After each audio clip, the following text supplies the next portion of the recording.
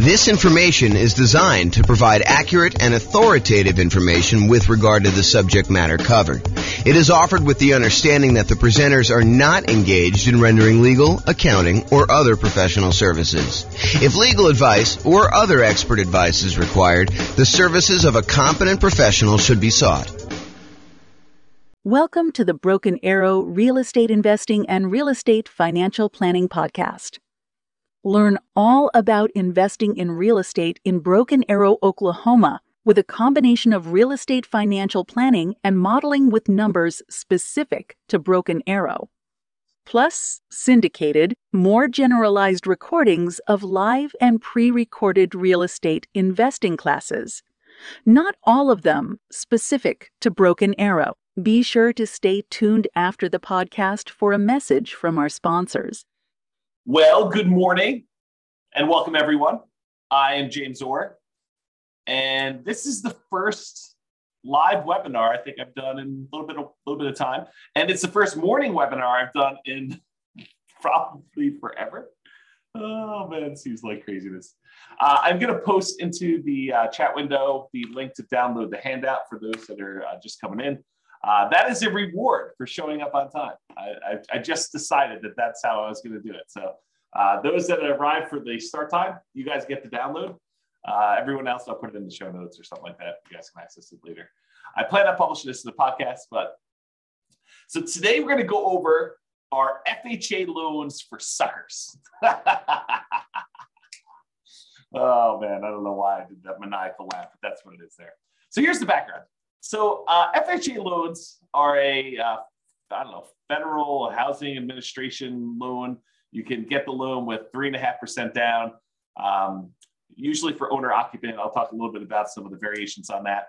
But they kind of get a little bit of a bad reputation. So whenever you get an FHA loan, whenever you put less than 20% down, there is a thing called private mortgage insurance. And I'll go over a little bit more about private mortgage insurance here in the next slide. But FHA loans, their equivalent of private mortgage insurance, it's like a slightly different name. It's called mortgage insurance premiums. And it's usually higher than what you can get when you do conventional loans. So it's a little bit more expensive loan in that the insurance premiums on it, in case you default, are a little bit higher.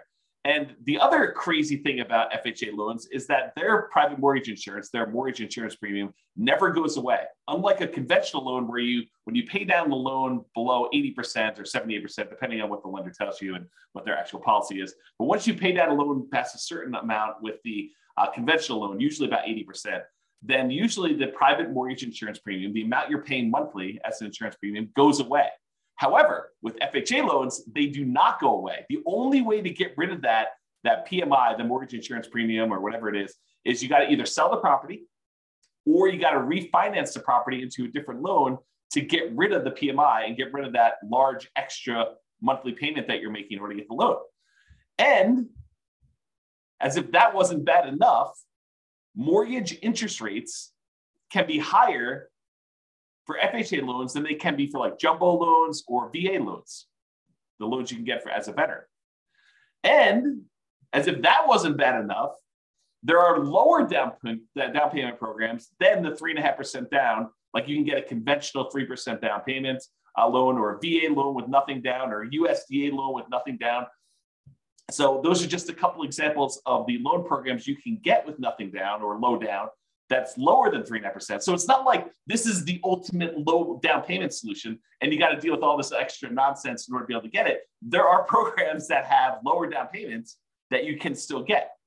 So the question that becomes, are FHA loans for suckers? Well, not so fast. Let's take a look at these issues a little bit closer and some of the benefits of getting FHA loans and see if this really is an option for you if you're still getting a loan, kind of do that. But before we do that, I did promise that I would go over a little bit of what private mortgage insurance is. So this is sort of like a private mortgage insurance primer or primer, depending on whether you're British or American. And I don't even know which one's which. I bet your primer is the British version, but I'm guessing. I really don't know. Okay, so since a hefty part of the discussion we're going to have about FHA loans involves private mortgage insurance, AKA PMI. It's often abbreviated PMI. I'm going to give you a brief introduction about like what it is here. Now, I've taught an entire 2-hour class where I dive deep into what private mortgage insurance is. And I'll probably do another class or 2 or 3 on PMI in the future. But I will put a link to the full 2-hour PMI class in the show notes so you guys can kind of access that. So let's go over what PMI is. So this is sort of like the 1-slide version of the 2-hour class. 2-hour class goes into a lot more detail. So what is private mortgage insurance and why should you even care? So private mortgage insurance is insurance that you pay for, you as the buyer, you as the person getting the loan, that benefits the lender to protect them in case you default. So the basic idea is this. The lender says, hey, look, I would really like to give you a loan, and I really want you to put 20% down. And you say, thank you very much, but I don't have 20% down. Or thank you very much, but I'm not really interested in putting 20% down. So they say, okay, I'll tell you what we're going to do. I don't really want to give you this loan unless you put 20% down, where I'm protected in case you default. If you get this loan from me and you decide not to pay, or you end up not being able to pay or something like that, and I have to foreclose on you, I don't want to have to come out of pocket in order to pay for, these losses I might have when I go to sell the property. So really what I want to do is I want to be protected. And I think I'm well protected if I have a 20% cushion. If you put 20% down, I could sell the property, get out of it, probably with a little bit of profit maybe, or maybe just break even when I factor in all the time it's going to take of you not making payments for whatever time it is, and foreclosing on you and hiring attorneys and maybe having to go in there and fix up the property and holding the property and all that other nonsense. I feel pretty well protected if you put 20% down. But you tell me you don't want to put 20% down. So I'll tell you what I'm going to do. If you're willing to insure me that I will not lose money on this deal, and by insure me, I want you to hire a third-party company, someone else, not you or me. I want you to hire someone else such that if you default and I have to foreclose on you and I have to get the property back, and I can't sell this thing and get my money back with the 3.5% that down payment that you made, or whatever the down payment is, then I want the third party to come in and make me whole, or at least pay me a good amount of what I lost back, right? That's what the insurance is. So you, as the borrower, are paying a third-party company, the private mortgage insurance company, in order to protect the lender in case you default. Now, this can often be paid upfront. You could say, and Mr. Insurance Provider, I want to pay you $5,000, and the $5,000 is a one-time premium that if I default during the entire life of the loan, you will make the lender whole, or up to a certain point. They'll help recover some of the losses. Or, Mr. Insurance Company, I want to pay you monthly until maybe some point in the future where there's enough equity where there's no reason to pay you anymore. So maybe it's a monthly payment for, 5 years, 10 years, however long it takes you to get below 80% loan to value or 78% loan to value or something like that. Or it could be both. You could pay an upfront fee and you could pay a monthly fee. Those are really the 3 options for paying this kind of private mortgage insurance. So how much is the private mortgage insurance? Well, there are lots of factors that determine the rate. And I go over a lot of these in the PMI class, the full 2-hour class, which I'm not doing now.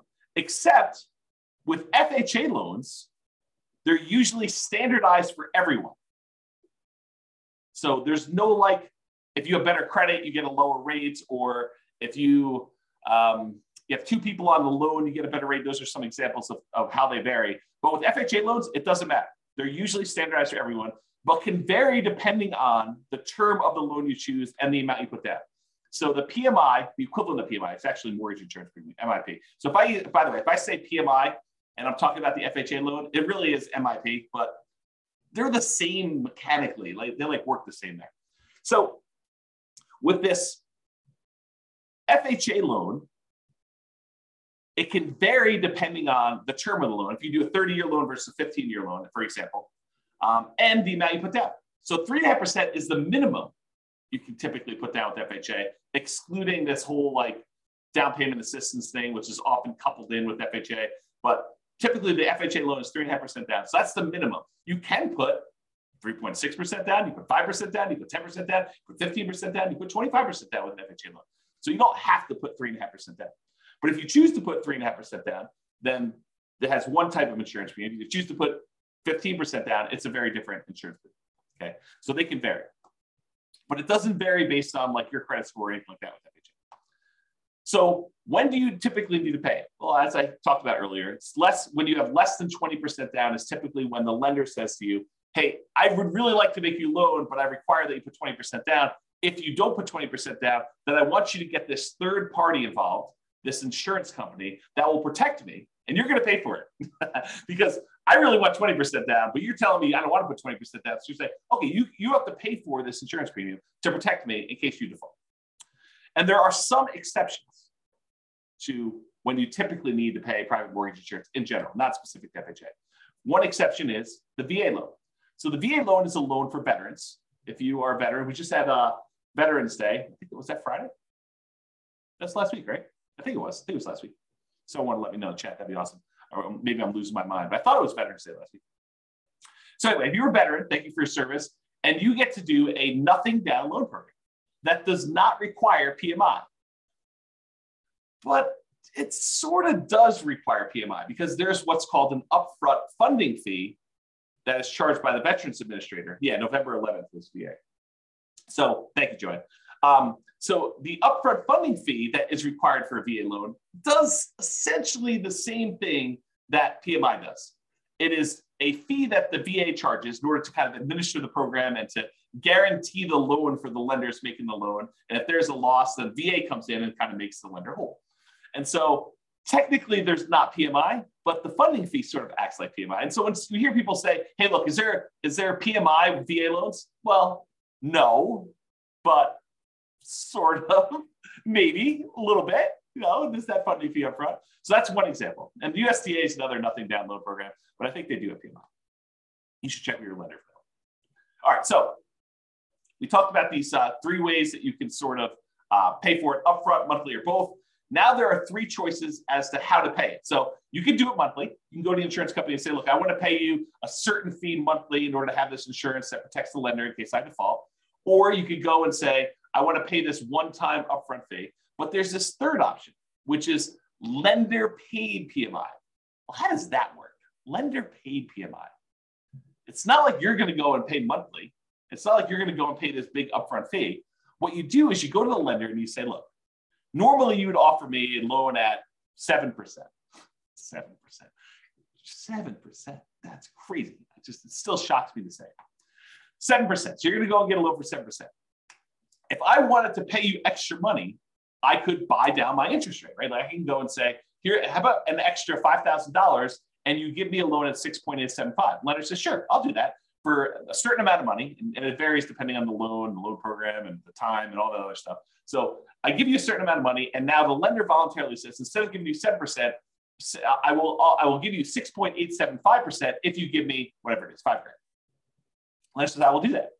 And so you say to the lender, well, how about we do it the other way? How about instead of me coming to the closing with some of these extra closing costs and everything, how about you cover the closing costs, or you give me a little bit of money to cover the closing costs, and I will voluntarily take 7.125, a slightly higher interest rate. So instead of buying down the rate, you say to the lender, I will actually voluntarily pay a little bit more to get a higher rate, and you cover some of my closing costs. You give me like a credit. This is the way I think about it.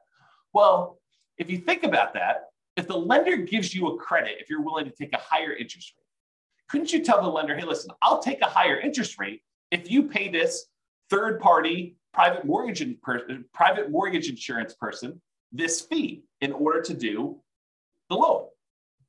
And the lender says, yeah, that'll work for me. So I'll tell you what, normally it'd be 7%, that's just arbitrary number, 7% for the loan. But if you pay 7.25%, I will go ahead and give you a credit big enough to be able to pay this lender paid, this upfront mortgage insurance, and we'll call it lender paid PMI. Now, I don't know if the lenders would describe it as this, but mechanically, that's pretty much what's going on, right? I mean, you're basically voluntarily taking a higher interest rate, and they're getting a credit back, and the lenders basically saying, okay, we'll use that to cover PMI. So we call that lender paid PMI. So you can either do it monthly, directly to the PMI provider, the PMI private mortgage insurance company, or you could do it one-time lump sum upfront fee, or you could do this lender paid PMI, which is sort of like the lender saying, okay, I'll take this thing and I'll do that. Now, in the PMI class, I go through like, pros and cons of each. And in fact, I probably should do a full new class on that. Like, what's the pros and cons of doing one versus the other? But this is sort of a class on FHA loans specifically, and we're not going to go into that. But I should do that class. Note to self.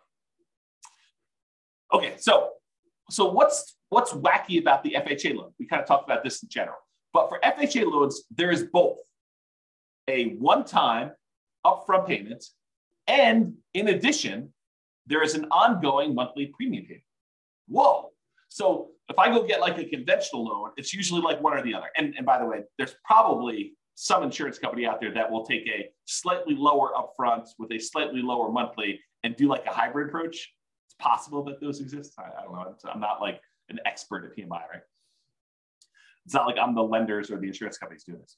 But there probably are some that do that. But with FHA, it's required. You have to do the upfront payment, which they call upfront mortgage insurance premium. Kind of checks out. And the monthly private mortgage insurance premium, which they call mortgage insurance premium, or MIP for short. Okay. So you have both. The upfront mortgage insurance premium is usually, and it can vary a little bit, I think, 1.75% of the loan amount.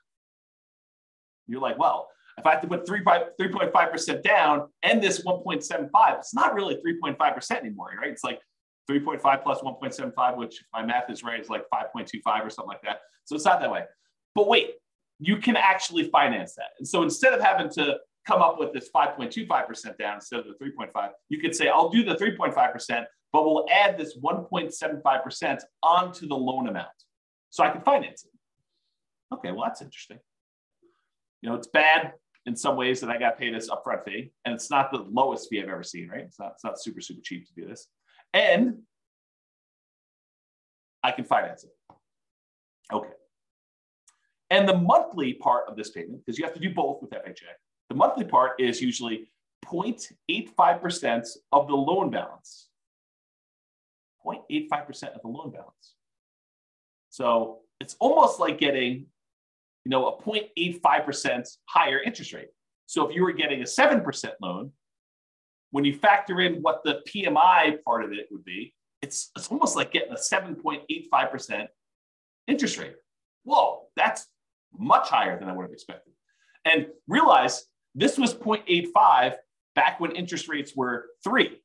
So before you were going from 3 to now almost 4% when you have 3.875 or 3.85, right? It increased by almost a third back then. Now it's like, well, you're at 7. It increases by 0.85, which is almost a 7. A little bit less of a percentage-wise increase, right? For those that like math.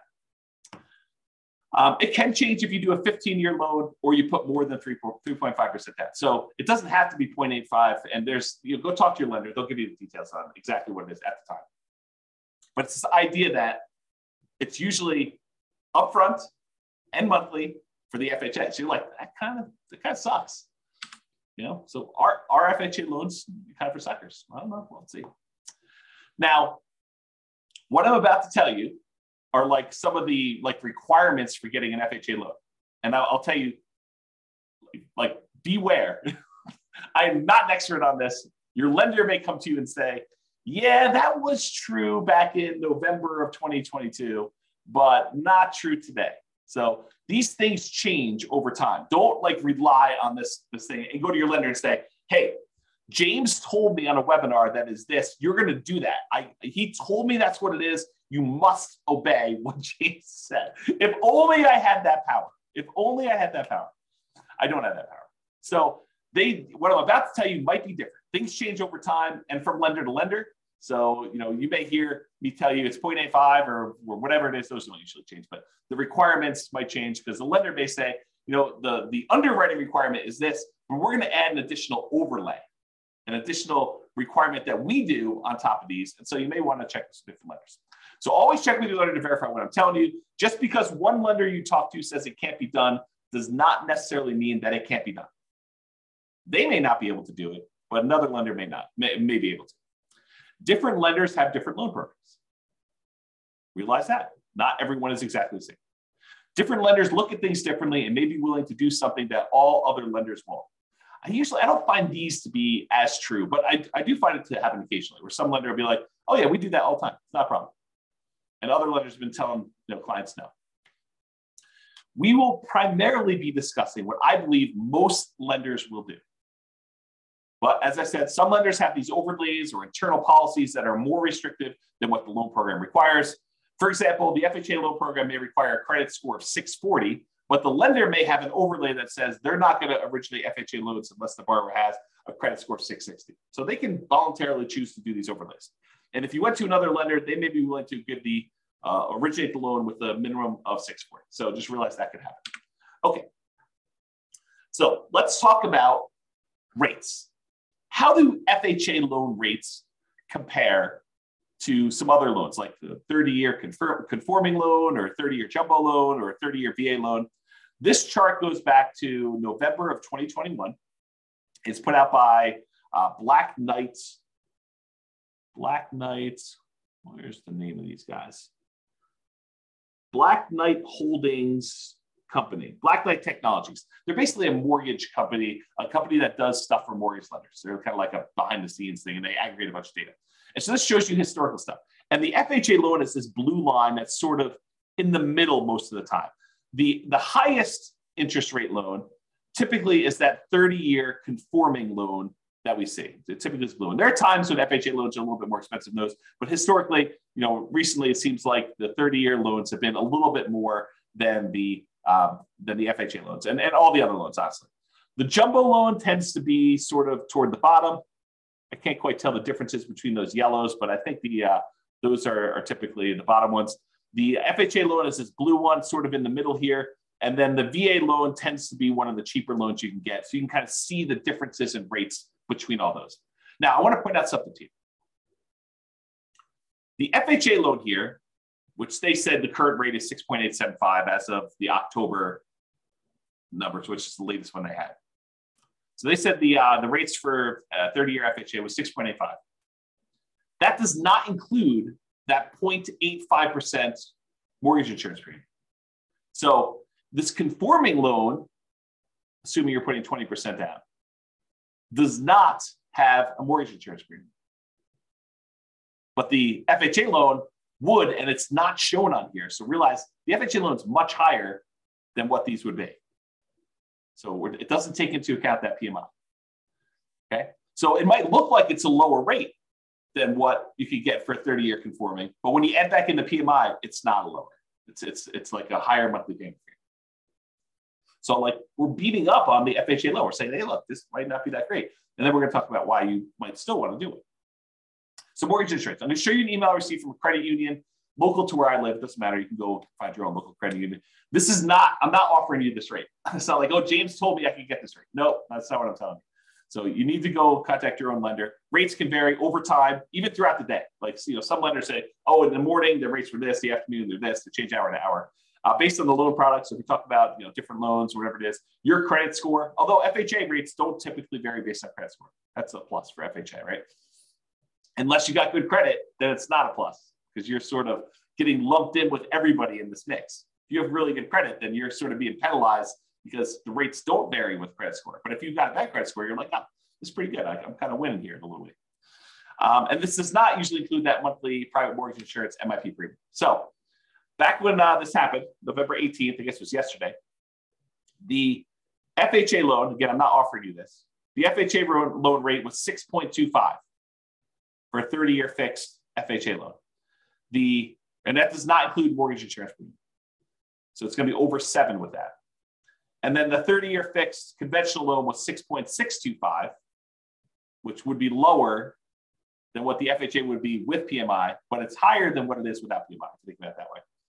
And I guess they don't do VA here, but they have some ARMs and they have some jumbo loans. Jumbo loan 6.875, and the 7-year ARM jumbo is 5.875. So you can kind of get a feel for that. Okay, so I just want to give you a feel for what rates were. So how popular are these FHA loans? Is this like 1% of the population's getting them? Like no one's getting them, but we talk about them all the time? Or like 80% of the market's getting them? Like what's going on? And so this shows you, same company, Black Knight, put out this or Originations Market Monitor report. This is through October 2022. And it shows you what percentage of all the loans that all their companies are doing based on the type of loan. And so conforming, I'll just do this last one. You can go look at historically. These do change a little bit over time. But historically, conforming right now is about 56.4%. So a little bit more than half of the loans are conforming loans, conventional type financing. 15.8% are non-conforming loans. 17% are FHA. So not quite a fifth, but a decent amount, like a significant enough amount that you could say, hey, this is pretty significant stuff. Only 10% of the loans right now are VA loans, and only 0.8%, less than 1% of loans are USDA. And the benefit of the USDA loan, it's another nothing down loan program. You got to buy in a rural area, although I think some people would be surprised what's considered rural. And you can look up if your area is rural on the USDA website. Just look up a USDA eligibility map, and it will allow you to type in addresses and find out if that property qualifies for USDA loans. And there's some income limitations. You can't make too much, can't make too little. The VA loan's a nothing down loan program, and you have to be a veteran. So if you're not a veteran, you can't get that nothing down loan program, but you can get a nothing down loan program with the USDA. Otherwise, you're probably looking at either 3% conventional, 3.5% FHA, 5% conventional or more type of thing. So USDA, very, very small percentage of the loans, less than 1%. VA is 10%. FHA, about 17, a little less than a fifth, all those loans there. So you get a feel for how big of a deal these are. One of the advantages, though, of these FHA loans is they are easier to qualify for. So conventional loans, the minimum down payment for the conventional loans as of right now, and these loan programs can change, but right now, 3% conventional loan. FHA is 3.5%, so more down payment for FHA than conventional. The minimum credit score to get a conventional loan is 620. With FHA, the minimum is 580, but you gotta have all the stars aligned and have a whole bunch of extra things in order to get that 580 credit score, right? Everything's got to be perfect. Otherwise, you're probably looking at 640 for the FHA. And that is a much more lenient credit score for getting the FHA. In fact, FHA tends to be the go-to loan if you've had some credit blemishes or issues in the past. If you had a bankruptcy, that's fine. If it was more than 2 years ago, you can still get an FHA loan, as long as your credit score's gone up, right? You got to be working on stuff once you've had that bankruptcy. You had a foreclosure, no problem. FHA loans will still do those after 3 years. Conventional, a little longer. Okay. Can the co-borrower, if you want to get a co-borrower to help you qualify for the loan, must they be related? With conventional loans, they do not need to be related. With the FHA loans, they must be related to you. And if you're hey, what's the relation? Can this be my second cousin? I don't know. Go talk to a lender. They'll tell you that. They'll go look up the guidelines and let you know. Okay. Maximum debt to income for conventional loan, 45%. So relatively standard. For FHA, you can go all the way up to 57% debt to income. So this is a higher risk loan for the lender, right? Because they're willing to accept people that have had bankruptcies relatively recently, within 2 years, more than 2 years rather. Foreclosures, at least 3 years ago. They'll allow a maximum debt to income, which is significantly higher. So they're kind of taking on more risk, which is reflected in these extra mortgage insurance premiums and stuff. And then a single family home max loan limit, you can kind of read what those are. Those do change over time, so I'm just not going to read them out loud. And can you get a gifted down payment and closing costs? With conventional loans, yes, and with FHA loans, yes. And of course, go talk to your lender. They'll give you the actual requirements for what that is and how to do it, and make sure you document it and all that stuff. So really, FHA loans are a little bit easier to qualify. So that's a plus. So a whole bunch of downsides, but some pluses there. What about credit scores? Well, if you have a 360 to a 499, you do not meet the minimum credit score requirements for FHA. So less than 500, not happening. You have to get creative. You have to go do creative financing, buying properties subject to, or taking over existing loans, or doing a lease option or something like that, or you're saving up and buying properties all cash. That's another alternative. So if you've got less than a 500 credit score, that's going to be a challenge to do that, or partner with somebody who has a better credit score. If you have between a 500 and a 579, the minimum down payments for an FHA loan, if you have a credit score between those, is between 5 to 10%. So you can do that, but it requires more down. If you have a 580 to a 619, 3.5% down payment is required with compensating factors. So this is sort of me telling you that a whole bunch of other things need to align. You need to be kind of like in a perfect situation, have a whole bunch of extra stuff going your way in order for you to be able to do an FHA loan with 3.5% down with a credit score between 580 and 619.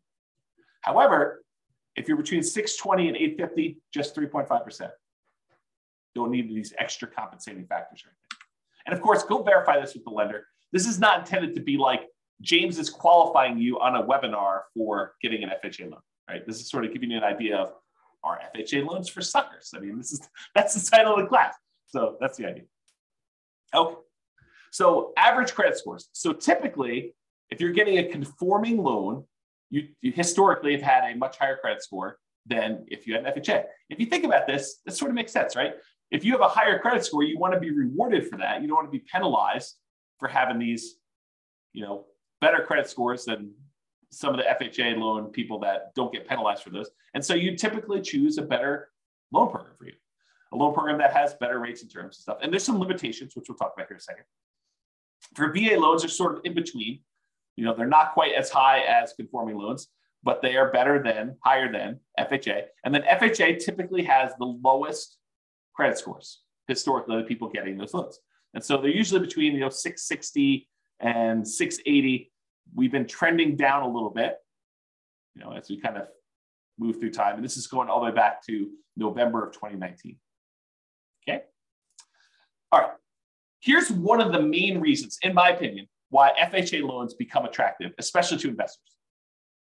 You're like, to investors? James, I thought you told me FHA loans you have to owner occupy. Or maybe I didn't tell you that.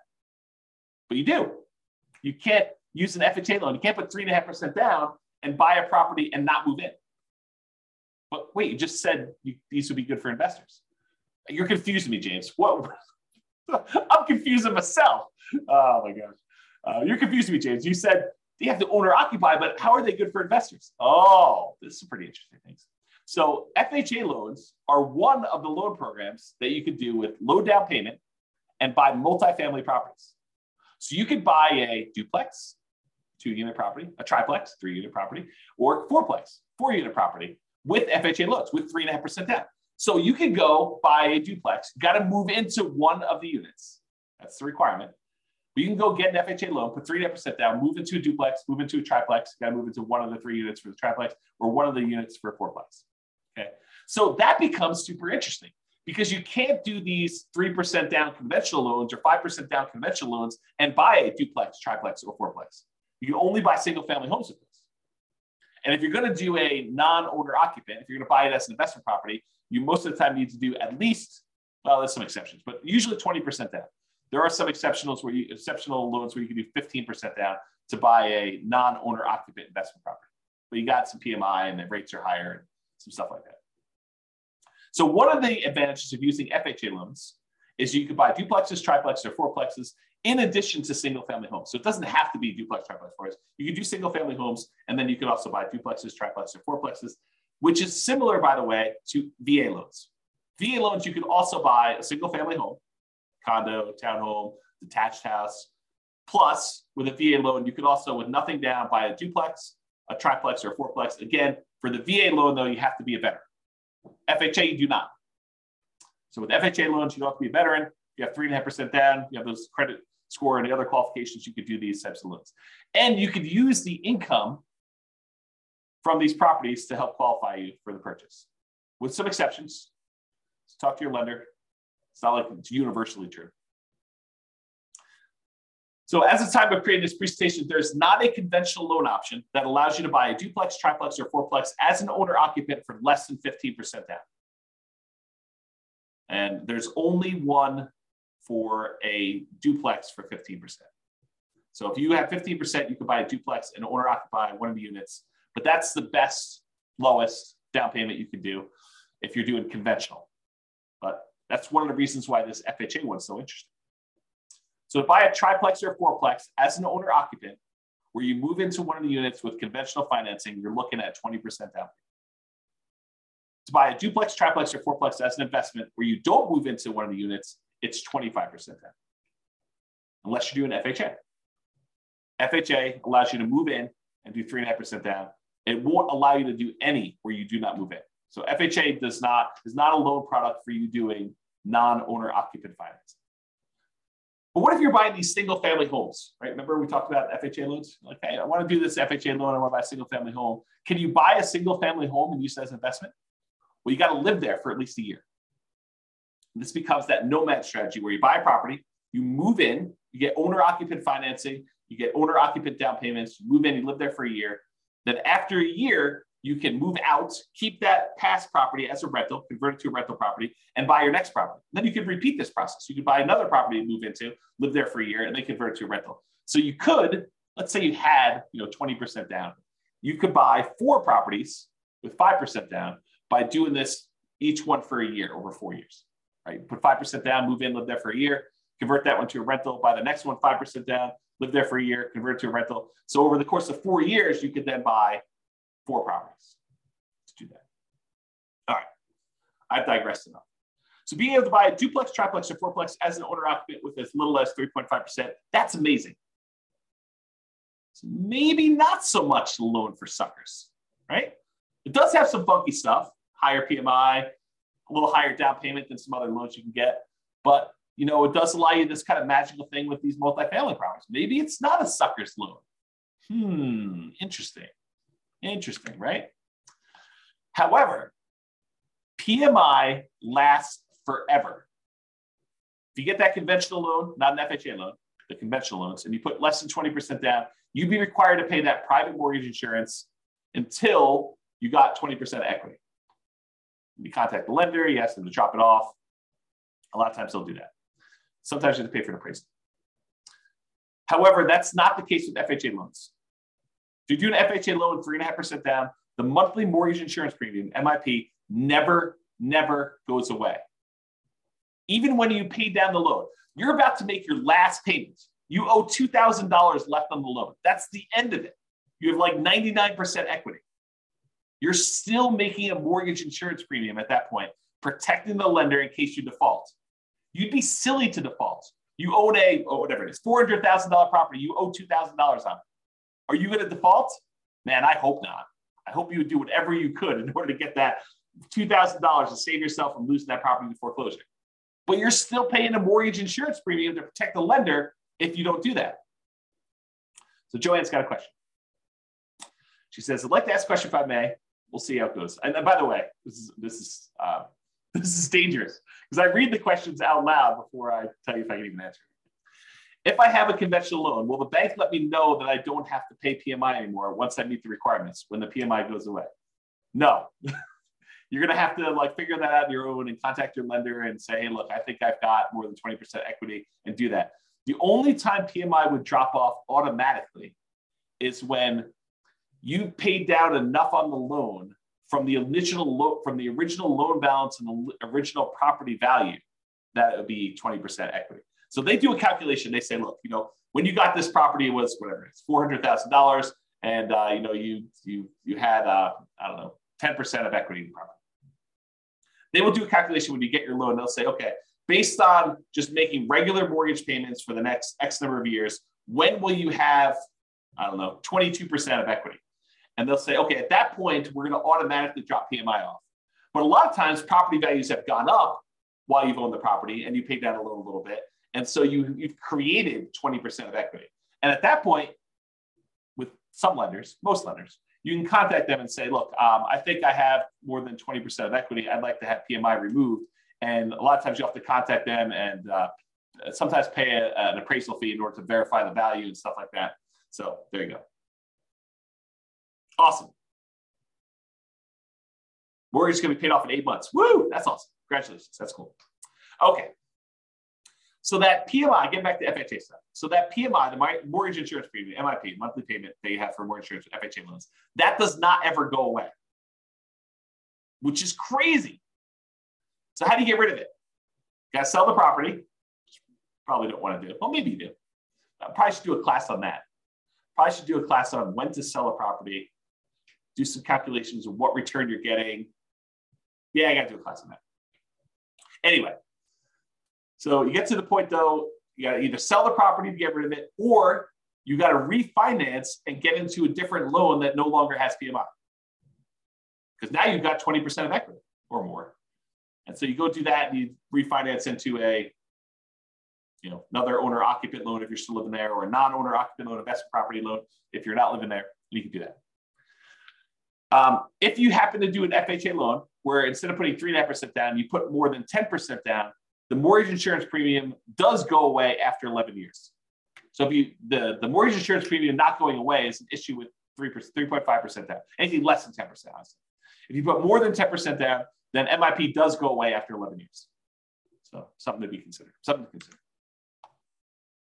The other issue with FHA loans is, and there are some exceptions to this, but typically you can only have one FHA loan at a time. There are some weird exceptions. So if you thought to yourself, look, James, this is amazing. I don't know what you're talking about. FHA loans are not for suckers. This is awesome. This is what I'm going to do.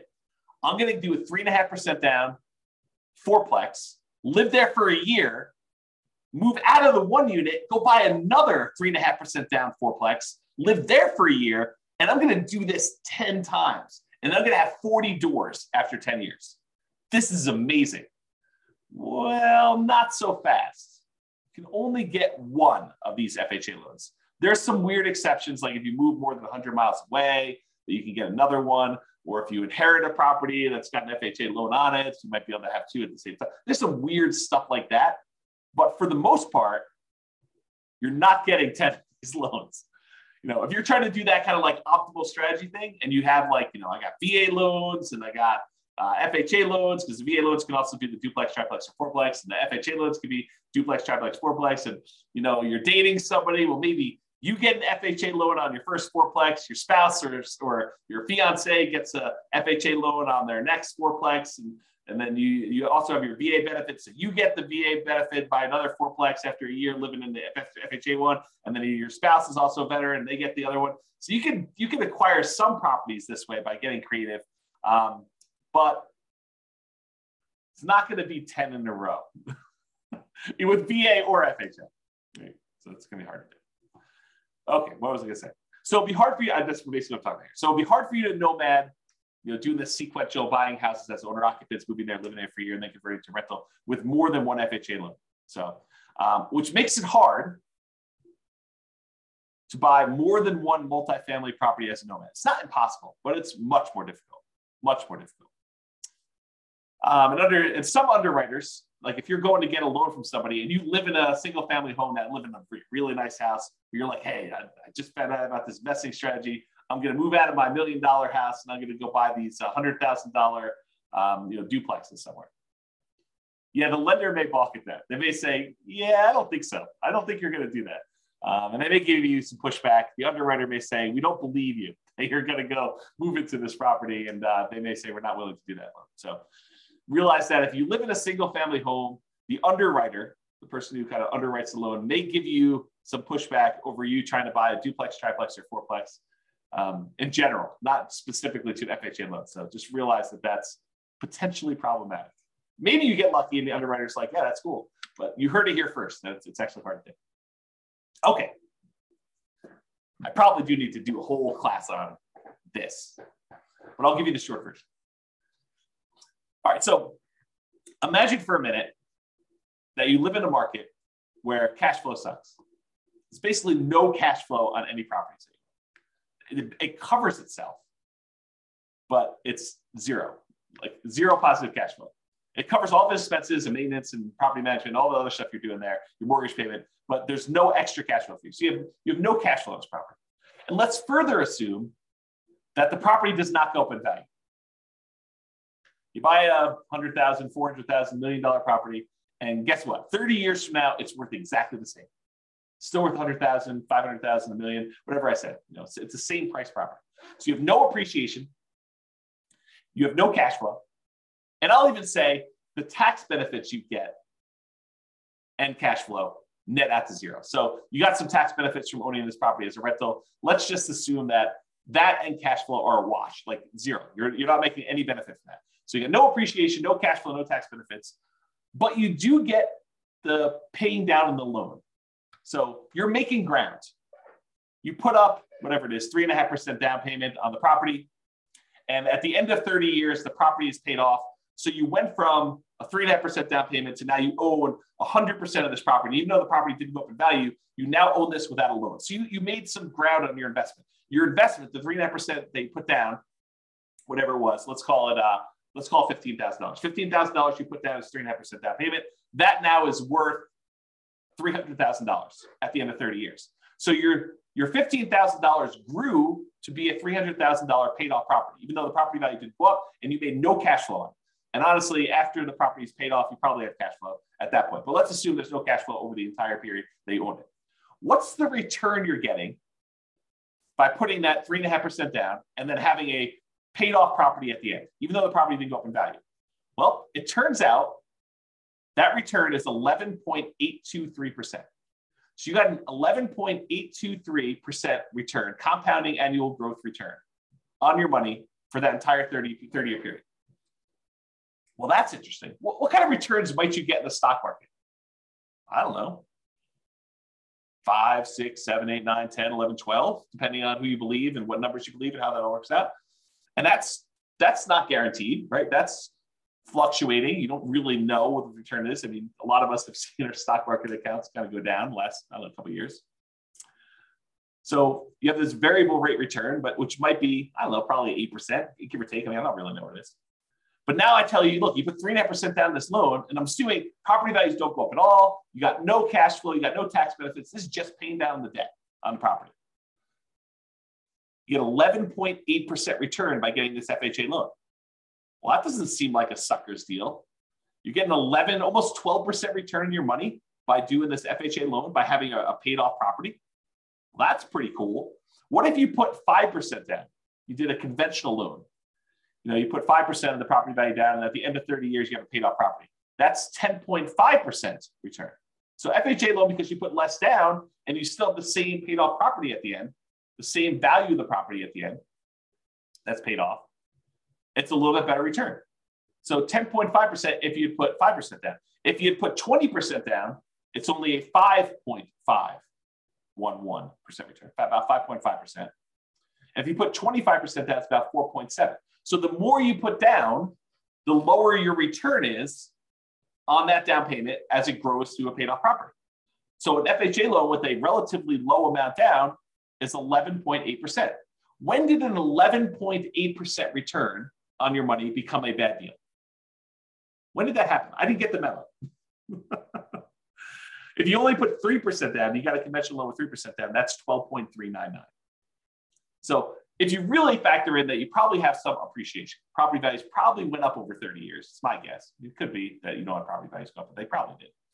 And you probably had some tax benefits for 27.5 years. If you're renting out the property, you get that depreciation benefit. And you probably had a little bit of cash flow. I mean, maybe not up front, maybe it's negative up front, but over time as rents sort of creep up and your mortgage payment's fixed and your rents kind of creep up a little bit, maybe you go from having negative cash flow, depending on your market, to maybe you have some positive cash flow. And as it gets further and further out, maybe you have more and more positive cash flow. So maybe you do have some cash flow, but as a baseline, get that 11.8% return. Not bad, right? Not a bad thing at all. So in conclusion, that's where I wrap things up. Here are some of the downsides to doing FHA loans. They have higher private mortgage insurance. It's typically higher than what you can get if you got conventional loans. There are lower than 3.5% down payment options available with other loan products. There's like nothing down USDA, nothing down VA, 3% down conventional. There's probably some other local loan products you have. So there are lower down payment products available. So it's not the lowest down payment loan product. They have both the upfront mortgage insurance premium and that ongoing monthly mortgage insurance premium. And you don't get any benefit for having higher credit scores that will lower your PMI. So in those ways, it's kind of sucky, right? I mean, you got upfront, you got monthly, and it doesn't go away. And I didn't say it doesn't go away, but your credit score doesn't impact it. It's not like it gets better if you got better credit. And that private mortgage insurance lasts for the life of the loan, doesn't go away once you get to 20% equity.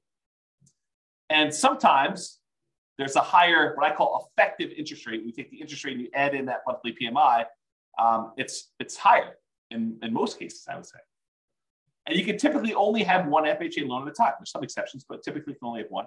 And to top that all off, you have to move into the property. Even if you're buying a duplex, triplex, or fourplex, you got to move in.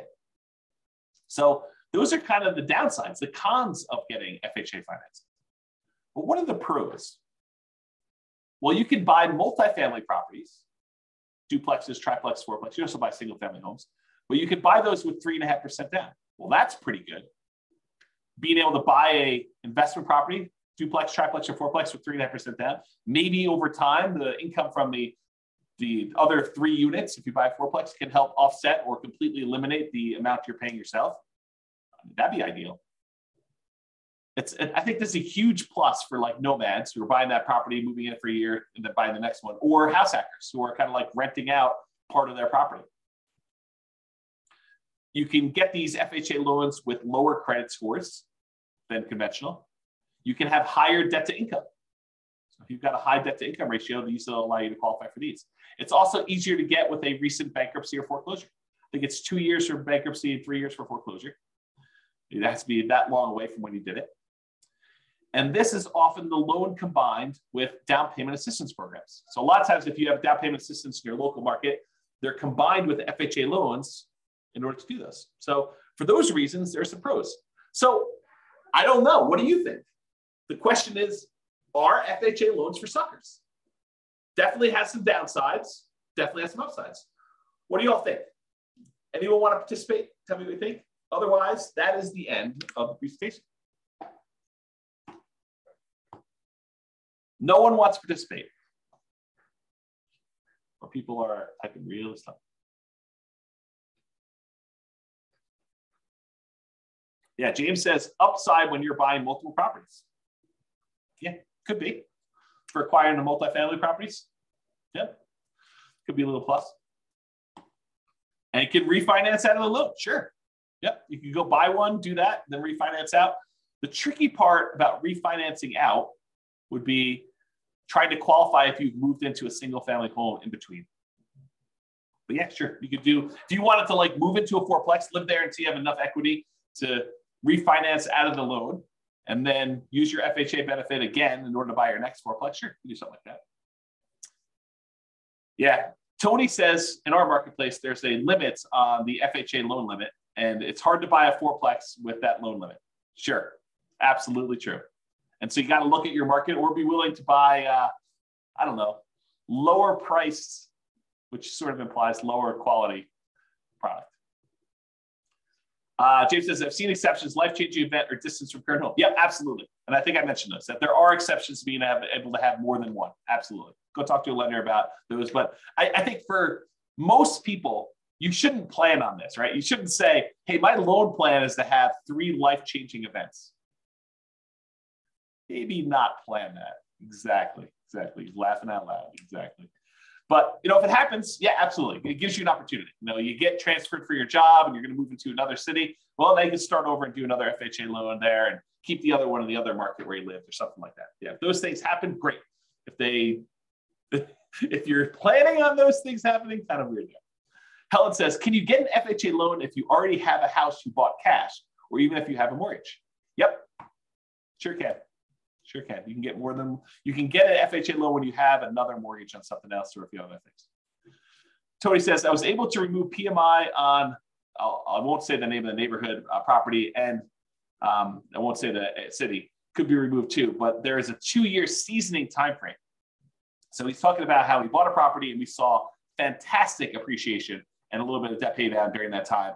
And he almost very, very quickly had enough so that he could get rid of PMI. But they said, hey, look, there's a minimum amount of time you had to wait for this PMI. We won't remove it with less than 2 years. So I think that's what he's trying to say in those things.